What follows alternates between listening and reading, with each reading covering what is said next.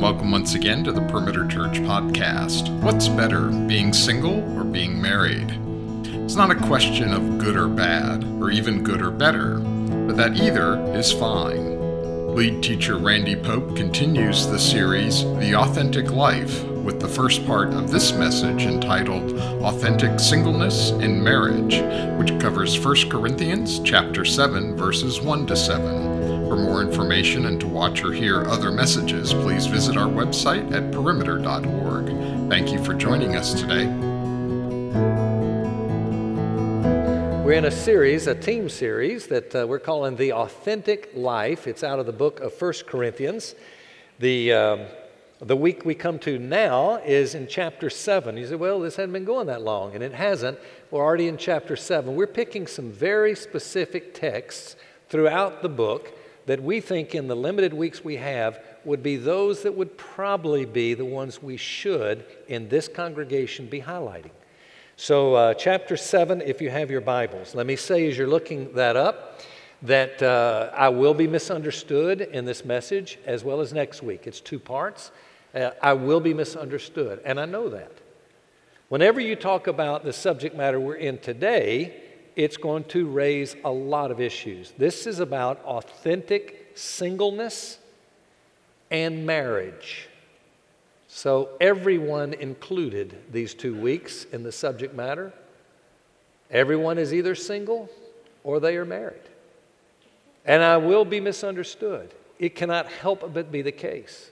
I'm among good company because the Apostle Paul, who writes this, is very misunderstood.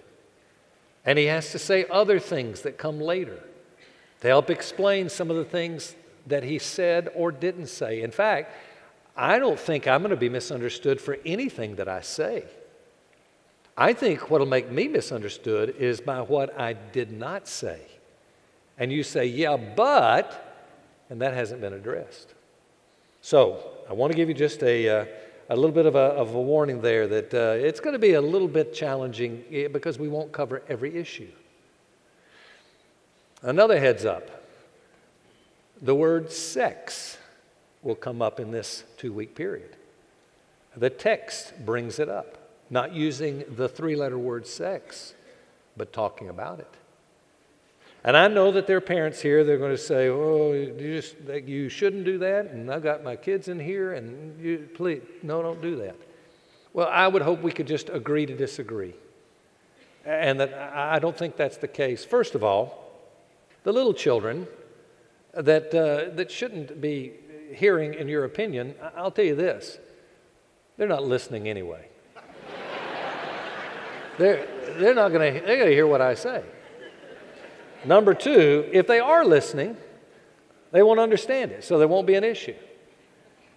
Of course, now every child is going to be listening to every word because of what I said.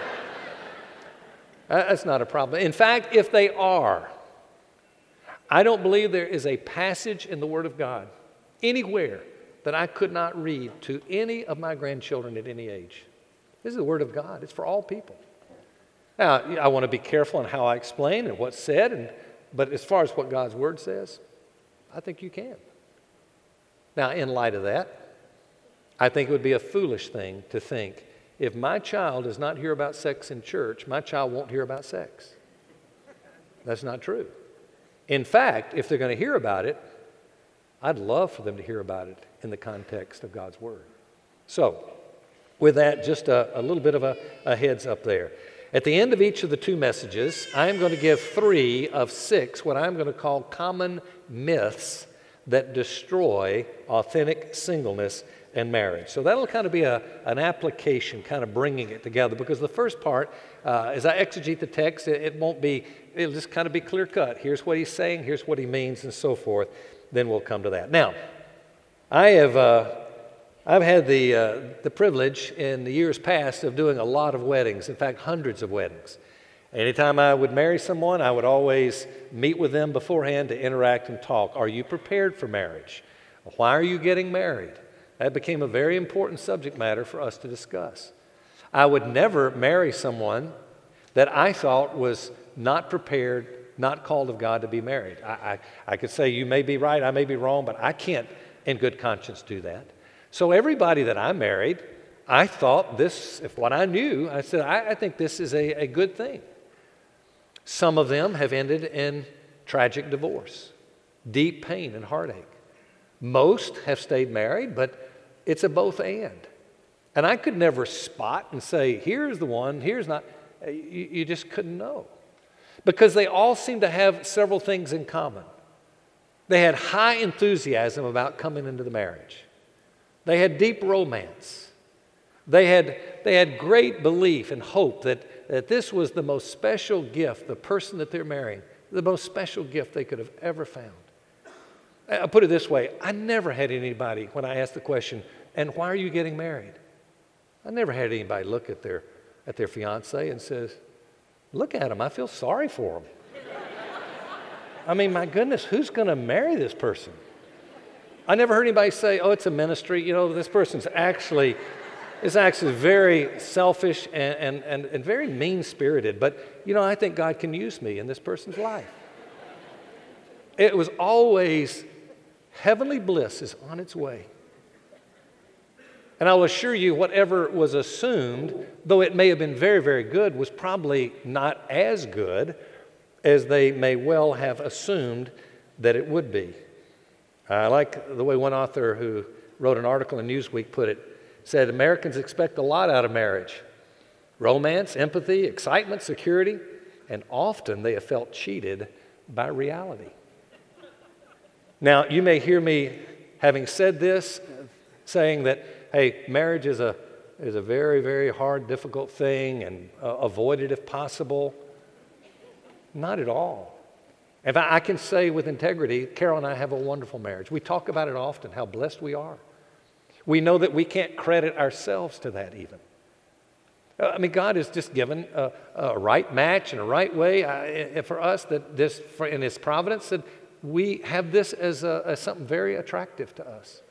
So I'm not against marriage. You may hear me say things that sound like I'm saying, man, why would you get married? Why would you get married? For instance, the truth is, the divorce rate, I won't say what it is because I know there's a lot of debate. Is this accurate? But you know this. There's a lot of divorces.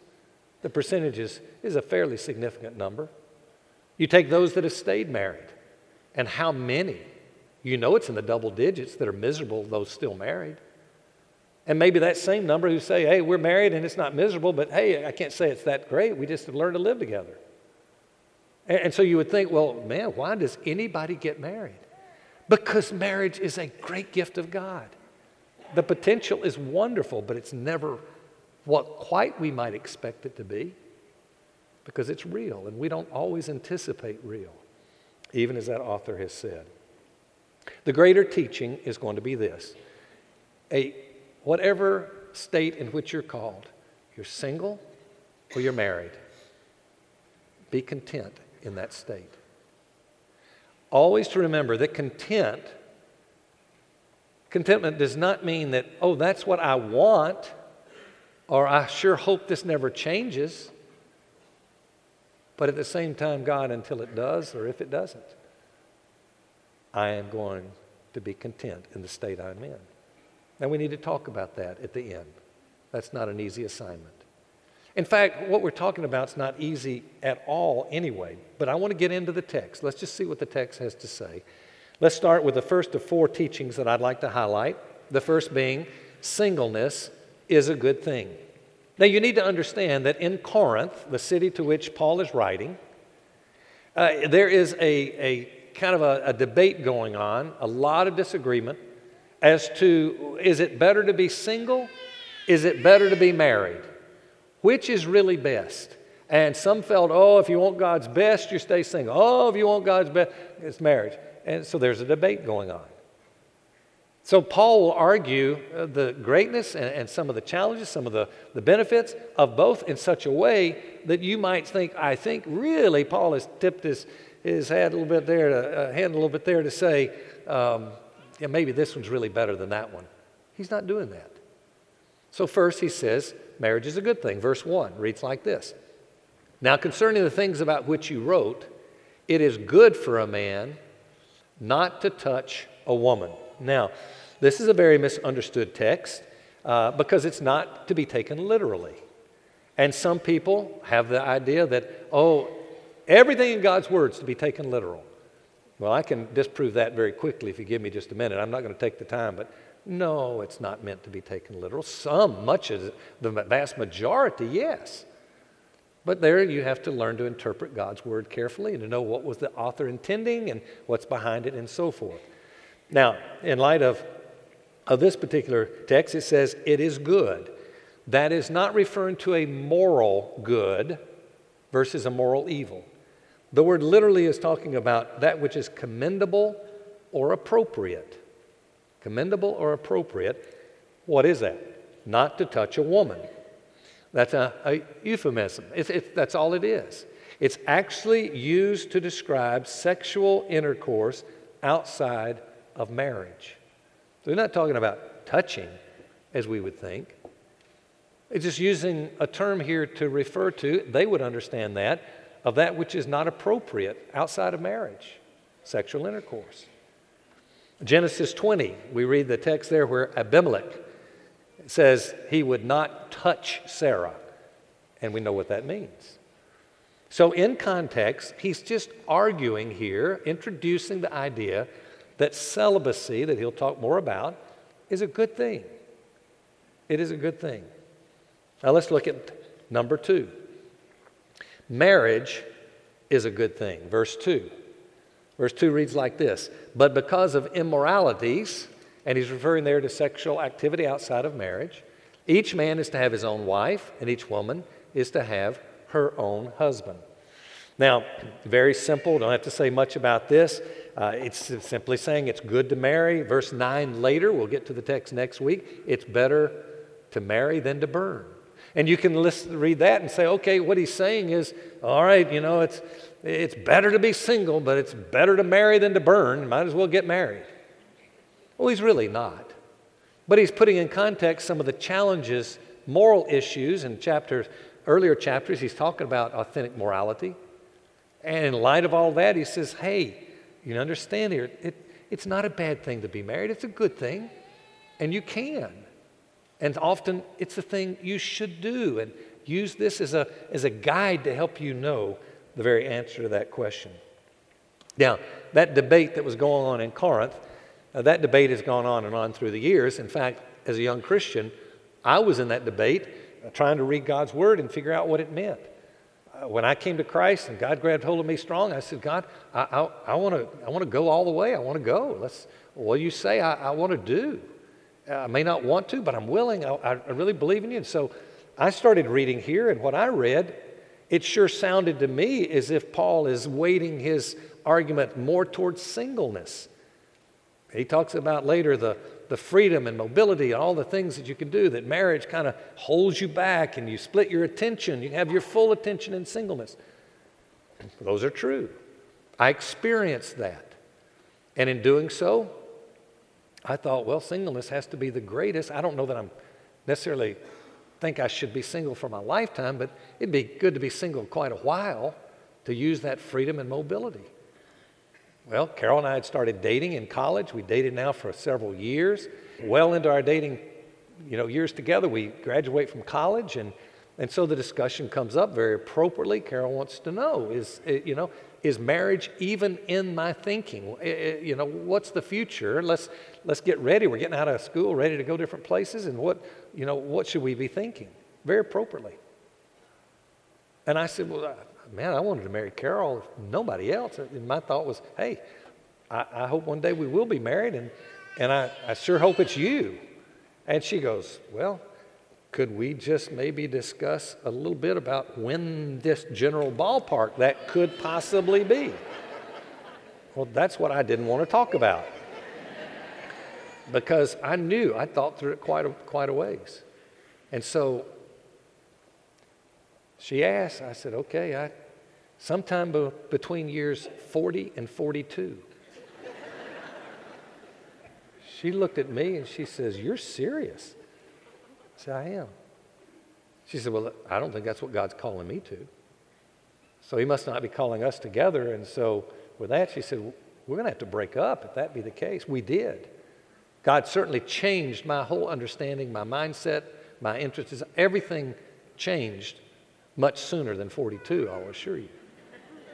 In fact, it wasn't but just a year or so that I began to see things differently, at a totally different perspective.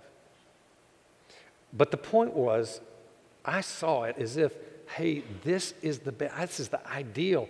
I can be single as long as possible and still have children. Maybe we get married a long time from now. No. I just didn't have the right view. Because the truth of it is, don't put one over the other. And I think the bigger fault, as you'll see when we get to the first myth, is we put marriage as really the ultimate and so forth. We'll address that. Let's look at number 3. Marriage partners should never deprive their spouse of sexual relationship except under 2 conditions. Verses 3 through 5. Here's the condition 1. Mutual consent.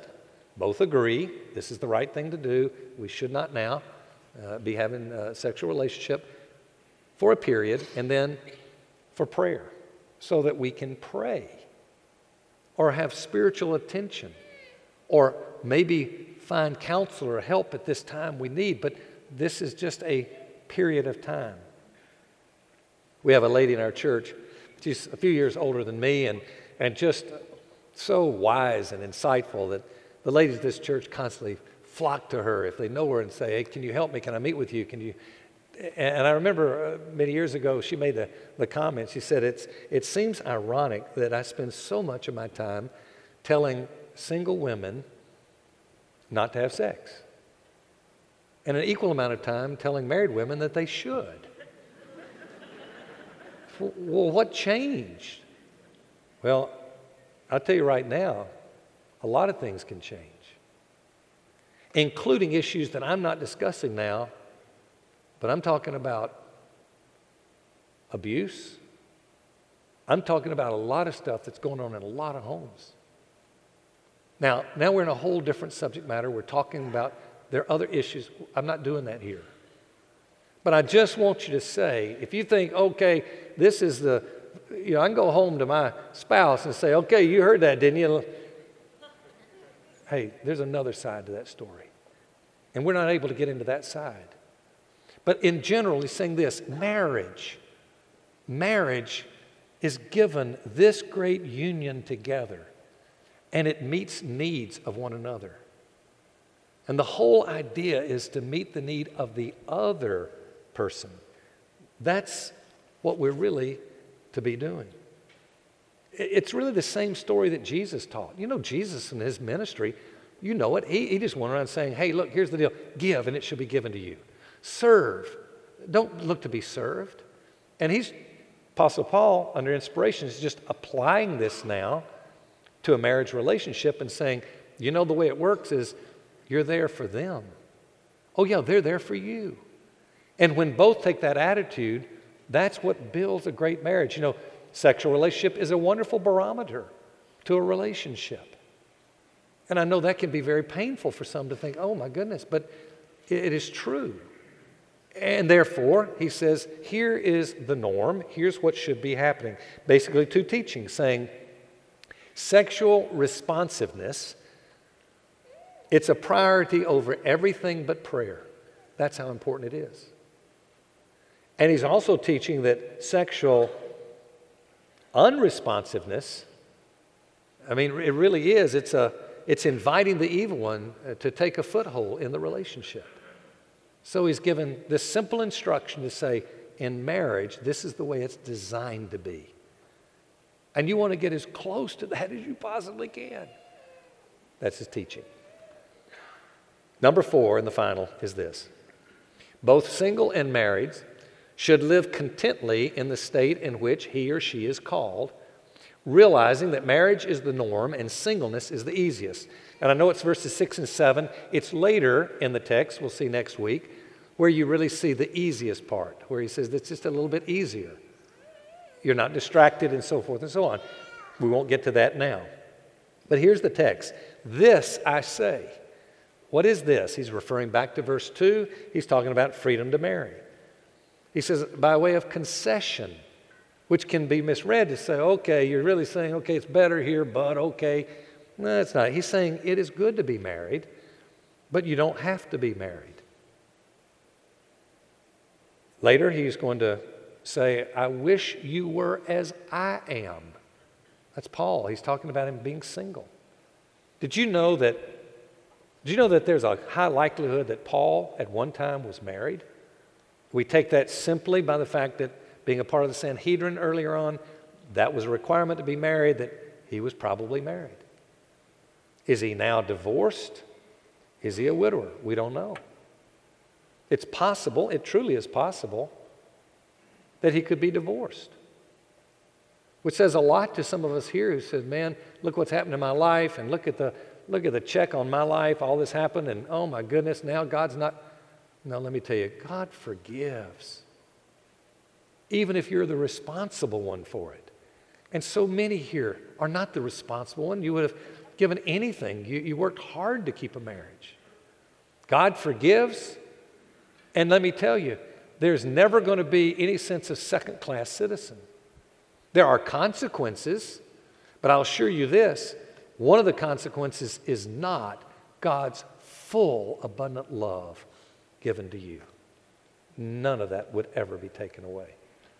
So just important to be aware of that. Now, when he says, not a command, meaning no one feel compelled that you've got to be married, nor do you have to stay single, he said that is for you to determine God's call. Now, once you're in that call, he's going to give some more instruction, and that's going to be next week. For those who are in the call and those who are out of the call of marriage. He's going to address, in verses 8 and following, the unmarried first, then he's going to address the married, then he's going to address those who are married to unbelievers and whose spouse is willing to stay in the marriage, even though you're a believer. Then he addresses those who are married to unbelievers and whose spouse says, I want out of this marriage because you're a believer. I don't want to be a part of this marriage. You have different values, different beliefs, whatever. He gives instruction to them. Then he gives instruction to widows. Then he gives instruction, or first of all, to unmarried women and then to widows. So we got a whole number of people he'll give some specific instruction to. So that just tells you where we're headed next week. Now, let me give you the first 3 of 6 common myths. I'm going to put the first up, comment briefly on them. Number 1, marriage is a better gift than singleness. I know there's a myth that says singleness. I was following the myth. Singleness is better than marriage. But there are not that many people believing that. It seems to be the real issue today. More people are thinking, hey, marriage is the ultimate. Everybody wants to, I certainly hope my child gets married. I certainly hope In fact, there tends to be a problem that so many marrieds are so insensitive to singles that it just comes out in different ways. Talk to some older singles, see if they won't tell you. It's like, oh, you're how old? And you're not married? Oh, I'll pray for you. Whoa. They're on equal. Marriage is a good thing. It's the norm. We know that. But it does not mean that something's wrong if not. Not at all. In fact, let's honor the singles. Those that are in the kingdom, who are focused on the kingdom of God, let me tell you, they do have freedom of mobility. They have freedoms that marrieds don't have. I lived it for the longest. I know. In fact, I know some of these stories some of y'all have heard, old timers and all, but it fits so well. I think you need to just kind of get a personal experience, and mine's my only experience that I really know well.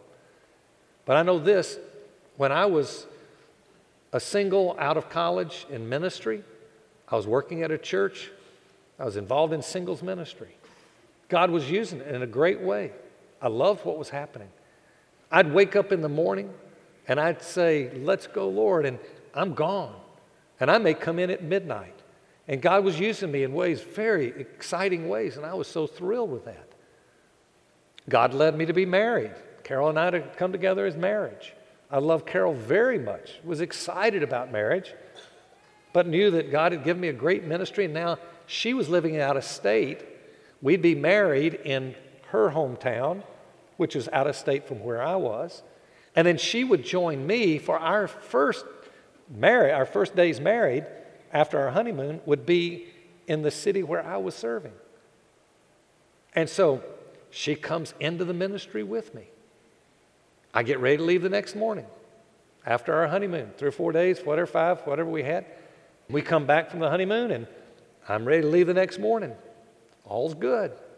Carol says, Randy, what time do you want to have dinner tonight? Man, that hit me. I went, what time? I don't know. I mean, I just go till dinner needs to be done, you know? I don't know. So I say, I don't know, what time do married people eat? She says, well, I don't know. Why don't we just say 6 o'clock? I said, okay. She said, just be home a little before 6, and I'll try to have dinner ready. Okay. Oh, man, I didn't know how. Well, come 5, 5:30, whatever, I'm going, and I'm thinking, I got to go home for dinner. So I go home, and I sit down while she's finishing dinner. And I sit down, and I'm thinking, oh, no. This is what I'm going to do every night. Ministry ends. And so, the discussions, well, Carol, what do you want to do? What are we going to do? And, we'll be together. And I'm thinking, doing what? I was like, I've been doing a lot of things, and now I'm doing the same thing every night. And I love you, but, now I couldn't say those things. I certainly didn't tell her what was really happening in me. The first and only time I've ever had depression started that day. And I said, oh, God, I made a mistake. It is true. It's better to be single than to be married. Now, let me tell you, that didn't last long. God showed me how she became my helpmeet. And I saw I lost certain opportunities. I gained other opportunities. It was a switch off. I'm thankful that God, very thankful God gave me marriage at that time to her. So please don't hear me wrong. But I'm telling you, there really is this whole idea that, one is better than the other. Well, I think the bigger issue is the people who think marriage is the best. There's your ideal. And if you don't get married, you've missed something. Well, yeah, you've missed something. But it's not worse. He says they're both good. Now, number two, a good marriage should and will fulfill my greatest need. What a lie. Not true. Oh, it meets some needs, obviously. But, they say the universal needs of people are companionship, understanding, and acceptance. I'm sure there are many others, but that's kind of all right, you hear those three. Well, let me ask you who are married. Just be honest. Any of you ever felt distant from your spouse? Well, of course. Well, it's supposed to be companionship. It's not always companionship. Well, what about understanding? Have you ever felt misunderstood by your spouse? The people who laugh the loudest have experienced it the most, I do think. No, we've all experienced it. Well, no, they don't always understand. Obviously not. Hey, ever felt neglected by your spouse? You know it. Absolutely. But that's acceptance. Well, it's not perfect acceptance. I like the way Ruth Graham put it well, speaking to women, given the great truth, let me tell you, only God, only Jesus can meet those needs. This is the way she says it. It is a foolish woman who expects her husband to be that which only Jesus Christ himself can be. Always ready to forgive, totally understanding, unendingly patient, invariably tender and loving, unfailing in every area, anticipating every need and making more than adequate provision. That's the description of Jesus, for sure. Number 3, this to me is where you got to, this is not just for marrieds. It's not just for singles who are adults. This is for kids. This is for youth. This is for everybody. Though it's applied to marriage, it's true in all of life. The goal of marriage is my own personal happiness. No, it's not. Many of you have heard me share the stories of my counseling through the years and meeting with people who are Christians and me having to ask them, about their marriage and so forth, and say, and they say, well, I'm getting a divorce because I don't know, he just doesn't meet my needs anymore. She just doesn't meet my needs. There's no biblical grounds, and there are biblical grounds for divorce, but not just doesn't meet all my needs, I'm just missing, And I say, well, wait just a minute. Are you a Christian? Yeah, I'm a Christian. Well, what do you want? What do you want most out of life? And I hear this. All I want is to be happy. That's all I really want. And when I hear them say, that's it, that's what I want, I'm not asking much, I just want to be happy. I can't be happy with him. I can't be happy with her. Then you know what my response is. And my response is to say, you need to get divorced. Because obviously marriage is not making you happy. In fact, it is making you unhappy. But then I have to say, do you understand that you've missed the whole purpose of living? The purpose that you are living is not to be happy. The purpose for living is to bring glory to God, which brings happiness. You have shortcutted the route and it isn't working. You go through giving God glory. Now, when you start saying, I'm married for the glory of God, well, God gives permission to leave marriages biblically. But that doesn't mean that every unhappy person, people say, you're telling me that God wants me to be in an unhappy marriage? And my answer is absolutely. Let me ask you this, and I'll respond back. And I'd say to them, do you think God wants someone to stay in a chair as a paraplegic or quadriplegic? Do you think God wants them to commit suicide, or they have the right to because they can just leave it? Because I say, no. See, we do live in a broken world. We live in broken marriages. We live in broken bodies. And there's sometimes God says, I'm going to heal. He doesn't always heal. Sometimes he says there's a biblical escape from something like certain marriages. Absolutely there are. But at the same time to say, oh, if it's not happy, therefore it's not the will of God. No, that is absolutely contrary to truth. Happiness is not the goal of marriage. Oneness, Ephesians 5. You're one. And there's a lot of purpose in marriage. And if it is designed and using it for the glory of God, you watch. Now there can be experienced happiness. Here's what I'm saying. You can have a great life being single. You can have a great life in an unhappy marriage. But you have to live to the glory of God. That's the bottom line. Let me conclude. Singles, are any of you disappointed with God? I bet there are. Do you feel you need to be married in order to be happy? If that's the feeling, then that's an idol. And idols don't make us happy people. Focus on the kingdom. Boy, there's a lot to delight in being single. There's a lot of avoidance of pain by being single. God has you there? Man, focus on His love, His kingdom. Marrieds, do you feel that God is robbing you of your happiness? Don't believe that. You can still be happy, even if the marriage does not become happy. And you can work on it, and you should. And God can change marriages, just like He can heal any kind of brokenness. But when He doesn't, don't buy the lie, I can't be happy because I'm married and I can't be. Any more than the single would say that. Not at all. If you feel like you have to have a happy marriage to be happy, then you got an idol, something that God does not want. And then the very last thought is this. Marriage is a picture of union with Christ. You know that, don't you? It's a picture. And we can make the same mistake coming into marriage with Christ that we have a marriage with people. And that is this, we think, okay, I'm going to get married to the Lord, and I'll become a Christian, and everything's going to be wonderful. And it's not so wonderful. And then we're disillusioned with God because He didn't make you happy. But what we're missing is this. He says, no, you give glory to me and you will find the byproduct is happiness.